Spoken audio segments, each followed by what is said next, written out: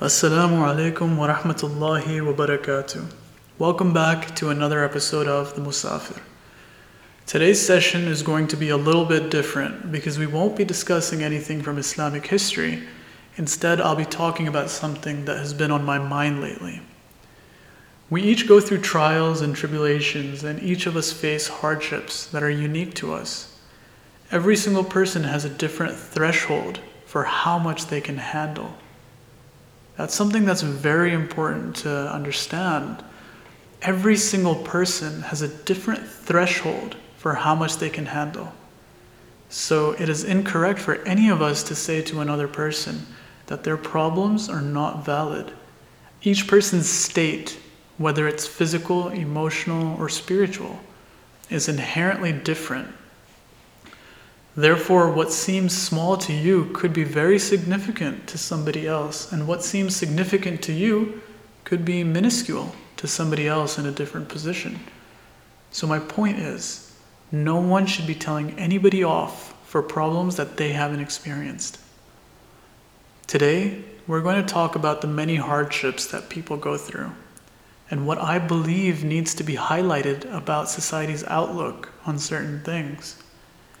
People often make the grave mistake of assuming that mental health related concerns are secondary or not important.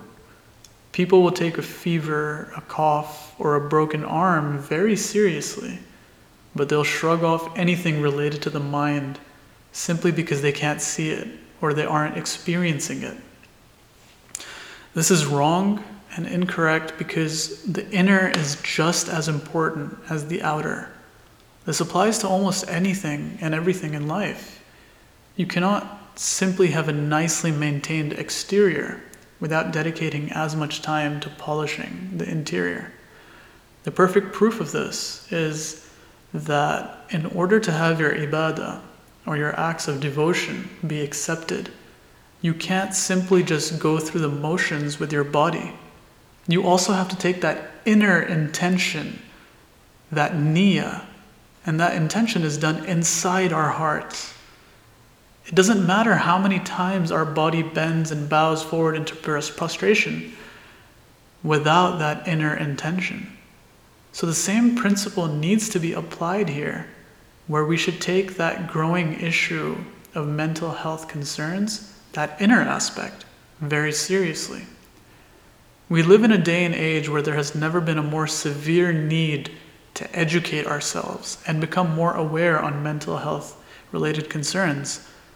As a Muslim, I believe that I can say that our community is severely lacking in this department. There are so many people, young and old, who feel unheard, lonely, and depressed. There are young brothers who feel like they have no one to talk to, no friends to turn to, and they still put on a strong face. We have sisters who go through so many pressures. So much pressure is placed upon them, and they still fight to carry on. May Allah help every single one of us and grant us strength, because there is no might and no power except that which comes from Allah, which, as we know, translates to La hawla wa la quwwata illa billah. Unfortunately, so many people are told off for having any sort of anxiety, depression, or grief in their lives. They have to face statements like, you aren't close to your deen, or you need to have more faith in Allah, or you should be more grateful. These statements do more harm than anything else. The notion that every person who is emotionally out of sorts is distant from their religion is completely false. A great contemporary scholar from Yemen, who I have a lot of respect for, named Habib Khadim, may Allah preserve him, says the following: not every expression of sadness, grief, or fear is purely related to weak faith. There may be times where Allah gives this state to a person to help them. For example, if a person has no fear of anything, this could be a problem, because such a person would not be able to take defensive measures that are necessary in order to protect themselves. Similarly, there can be states of sadness, grief, or even anxiety that can be sent by Allah as a blessing and as a mean to uproot and tend to that person's grievances so that they can fully recover. Had they not felt that sorrow and understood it, it could have led them to something worse. This is such a great reminder and something that provides a lot of hope, knowing that these things don't mean that you're far from your religion. It could be a blessing in disguise from Allah to fulfill a greater purpose. And he carries on by giving an example from the Prophet's life, sallallahu alaihi wasallam. His son Ibrahim passed away in infancy. May Allah be pleased with him. And the Prophet was so hurt and so grieved by this that he would cry profusely and tears would stream down his cheeks.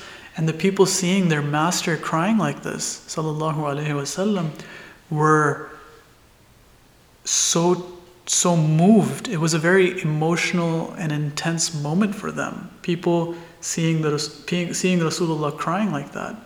However, this grief that the Prophet ﷺ was experiencing wasn't due to the displeasure in divine decree. It wasn't due to a displeasure in Allah's plan. It was an expression of mercy, a sign of a healthy human emotion. And Rasulullah ﷺ is the best example. He is our example. We follow him. And this shows us that feeling these emotions or certain emotions that fall under that category of mental health related concerns where you're feeling anxiety or depression or any form of grief does not mean that you're far from your Lord. And this was a beautiful reminder by Habib Khadim. May Allah preserve him. So alhamdulillah, there is more awareness being brought forward in the Muslim world, in the Middle East, the subcontinent, North Africa, and the Far East, and that's great. It's a good sign, and I hope that it carries on gaining momentum. As I previously mentioned, everyone has a different level or threshold for what they can bear. Allah, who is closer to us than our jugular vein, knows better than we do how much we can handle. And that thought alone provides such great comfort to the heart, knowing that Allah won't test us beyond what we can bear. I was once talking to a very good friend of mine a couple of months ago, a friend who's very near and dear to my heart, who I love very much. And he was telling me about the difficulties in his life and vice versa. I was telling him the same. And he said something that was really profound and it touched my heart.